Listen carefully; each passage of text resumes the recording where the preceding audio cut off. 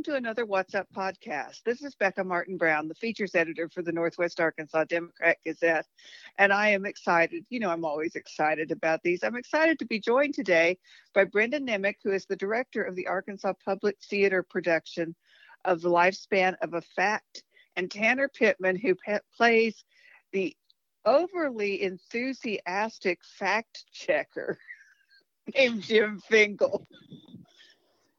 Hey. Hi, guys. Good morning. Good morning. This show is enough to just make your head explode. Agreed. In a wonderful way. The premise of the show is that John DeGatta has written an essay for a magazine about a teenager who committed suicide in Las Vegas. Jim Fingal, Tanner's character, is assigned to fact-check that essay. And really all the editor intended was make sure the lawyers won't get upset. But Jim Fingal takes it seriously and ends up with 137 pages of fact-checking for a 15-page essay. And it brings the question of what is truth and what is fact? What kind of discussions did you all have starting this show?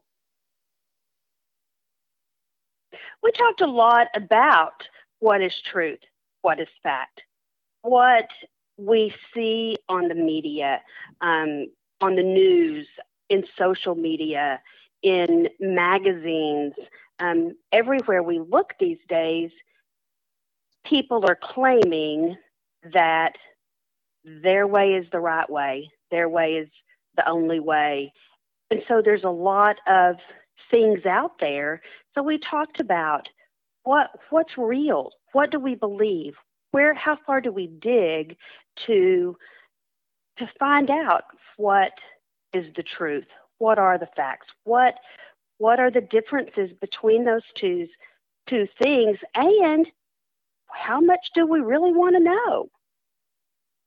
I was about to ask you, did it change the way that you perceive the news and fact and truth? And I think that for me, I think this is a very important piece coming out of the last year that we've all been through.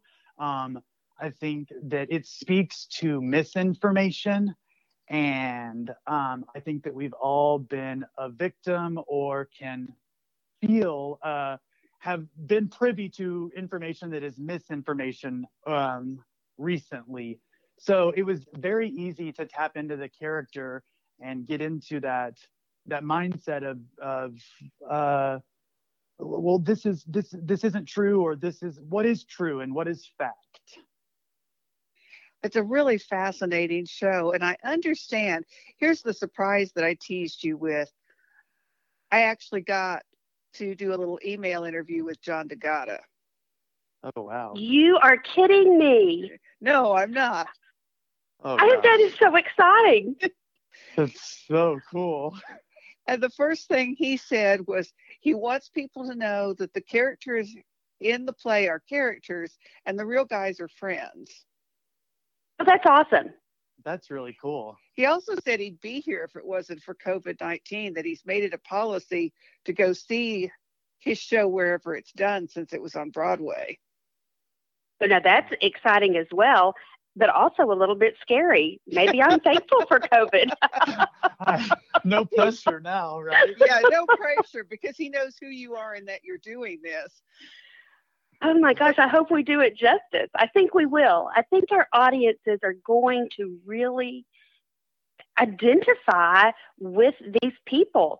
And all three of the characters who are who want the same outcome, but they're all coming about it in a different way. And I think different people in the audience will identify with all three of these characters, and maybe a mix of all of the characters. Well, I thought it was interesting personally because I've been a features writer most of my life. And so my reaction, you remember what I said, Tanner, I hate you. I agree with the John DeGatta character, and I've been the editor. Mm-hmm. It is, and I think all of those things we come across in our daily world. I'm not a writer, but you still see all of those things. You see all of those pieces of those people in what we do every day. And I think even in this world of social media and everything at our fingertips, it's so easy to scroll through and click a like or click a heart or retweet something really quickly. But this show has made me think twice before I click a heart or before I retweet or before I like something or share something. It's made me think, let me dig into that a little bit more just before I broadcast this out there. Well, and it's interesting that Brenda, when you and I were kids, I think you just believed the newspaper or you believed what you saw on the TV news. Because that was the news. Those were the people who knew what was going on, and they were telling the rest of us, and so we believed what they said. They were the people that knew. And by the time Tanner came along, social media was part of all of it. Anybody with a laptop could be considered a news source. Kind of terrifying. I mean, I can remember growing like in high school, we had to start being careful about where we looked for information for our research papers, because some information was like, even Wikipedia is not technically a source, a good reference, because it's updated by everyday people. Right. It's very interesting. So what were the challenges? This is the third show that APT has done since coming back to live theater. Hallelujah. What were the challenges of that? Those challenges are getting easier. More people are being vaccinated. Hallelujah. Our numbers are going down. People are not quite as fearful of being around somebody else. We're thankful that our cast and crew have all had one vaccine. Some of us have had two, but everybody has had one. And so I think some of those challenges are decreasing, but we're trying to put 6 shows in a space that we normally do 4 shows. And those challenges of rehearsal space and personnel, when, we think, oh, I would love to be in that show. Well, I can't. I'm directing a show. Oh my gosh, I need Joey for this show. Oh, I can't. He's directing a show. So just personnel as well. Those challenges are still present, and we'll still have those through the rest of this season, because we want to bring to the stage all of those things that we couldn't do last year. So we're working really hard to bring those, but it can be a challenge. And I'll also say that as Joey's husband, the executive director of Arkansas Public Theater, I have been able to witness, as someone who's been very scared and afraid of being extra cautious and washing my hands and being around people, I've been able to see the way Arkansas Public Theater has safely allowed people to come in and enforce social distancing and masks and has sanitation stations. And it's made me feel safe. So I feel safe presenting this to the public in a safe environment.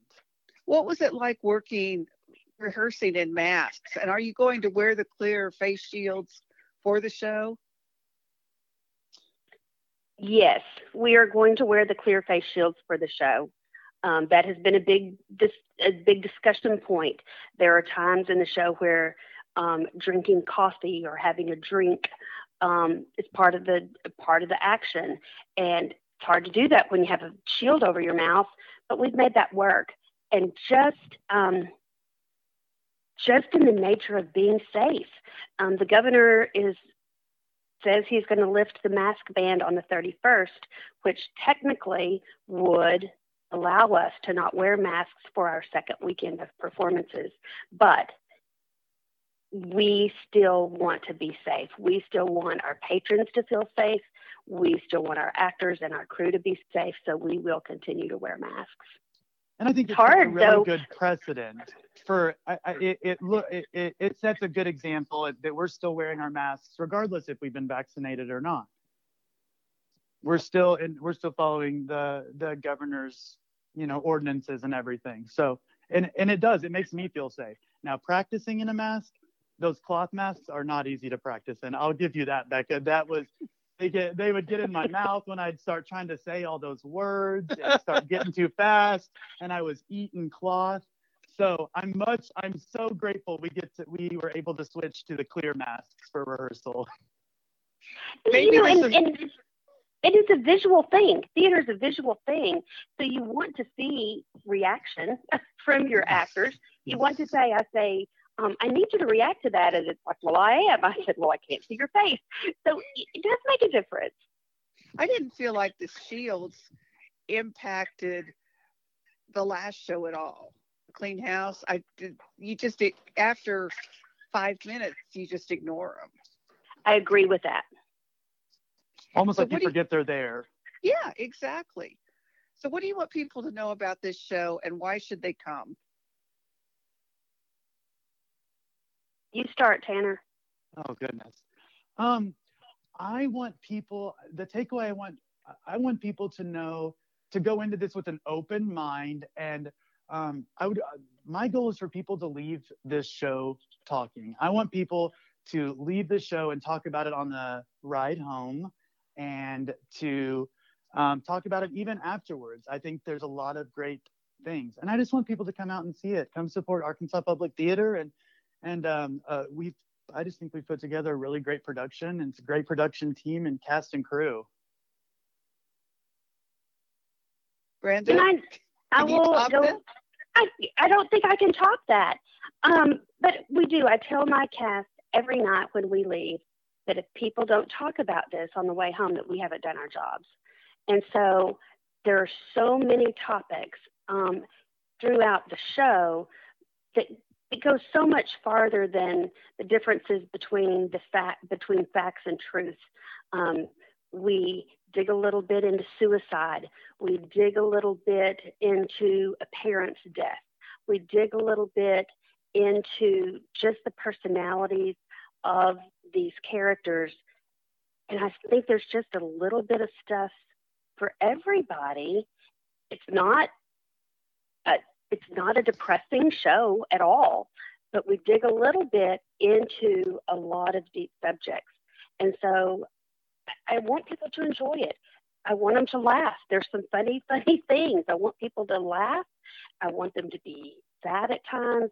And I want them to go away thinking about, where do I fit in this world of news and misinformation and all the things that are out there? Where do I fit, and how do I make this work better? And if you love these actors, just getting to see Michael Weir as John DeGata try to strangle Tanner, it's fabulous. It's pretty good.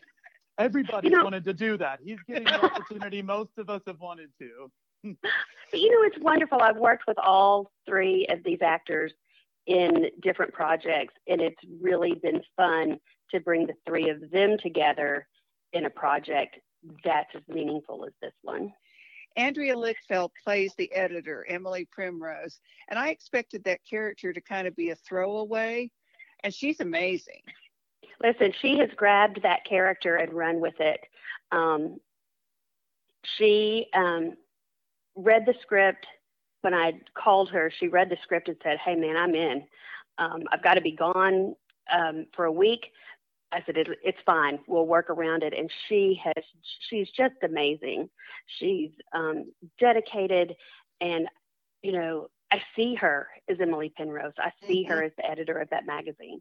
What she didn't let us know was that week she was going to Las Vegas. So she actually kind of did like a little bit of studying and research for us and brought back some like flyers and stuff from Vegas for like props for the show. It was really cool.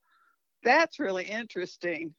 Yeah, she went to the stratosphere. There were a lot of, I don't think they could go in because of COVID, but she went to these places and came back with a new knowledge that that some of the rest of us hadn't been able to experience. You know, weirdly, one of the most powerful moments in the show to me is where the John DeGotta character is talking about the chair. Love that piece. And he's talking about the fact that he looked at a catalog to buy this chair, and it had to fit in a space so that his mother could walk around it in her walker. And if you believe what the catalog says, the chair didn't fit, but it does because it's sitting right there. Mm-hmm. And it's a really interesting moment. I love that moment. That's also a fitting moment for me personally, because the sofa on the set belonged to my mother-in-law. So when we talk about, he talks about the death of his mother. And so when I look up there, I see Willie's sofa sitting on that set, and it brings back memories of her.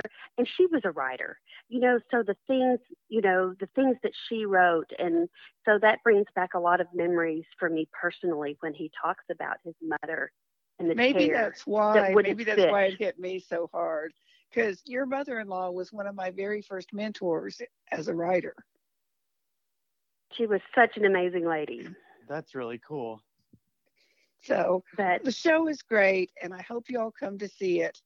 It's The Lifespan of a Fact at 8 o'clock, March 26th and 27th, 2 o'clock the 28th, and 8 o'clock, April 1, 2, and 3. No second weekend Sunday matinee, because that's Easter, right? That is correct. At Arkansas Public Theater at the Victory in Rogers. Tickets start at $10. And you can find out more at arkansaspublictheater.org or read more at nwaonline.com/whatsup. Thank you for joining me in this podcast. I'm very excited about the show, and I hope that you all will come back and listen again. Thank you so much, Becca. Thanks for having us. It was so good to talk to you.